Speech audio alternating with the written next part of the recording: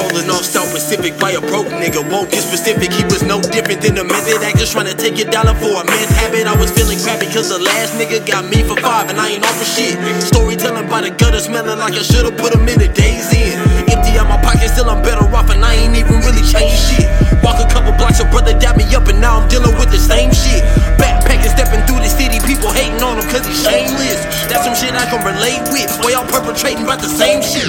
Everybody say they bout to ball like they know that. Say they Mary J, they hydro bomb. Nigga, what you want? Bougie pay to play, you pay the cost. Money where the draws, used to pay to make it to the top. Shit ain't sweat me.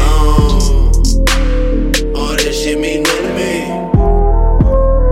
All that shit mean nothing to me. I was cheap and lonely, eating chicharrones out in San Antonio. 9 and horny, yo, 9 and boring. I was in a man, Super Saiyan, training flow for haters playing. Perpetrating player, fear a fist on him. Perpetrating player, pack a pistol up. Perpetrating, taking knees from the kid and then they starting relics like they did something. Yada yada.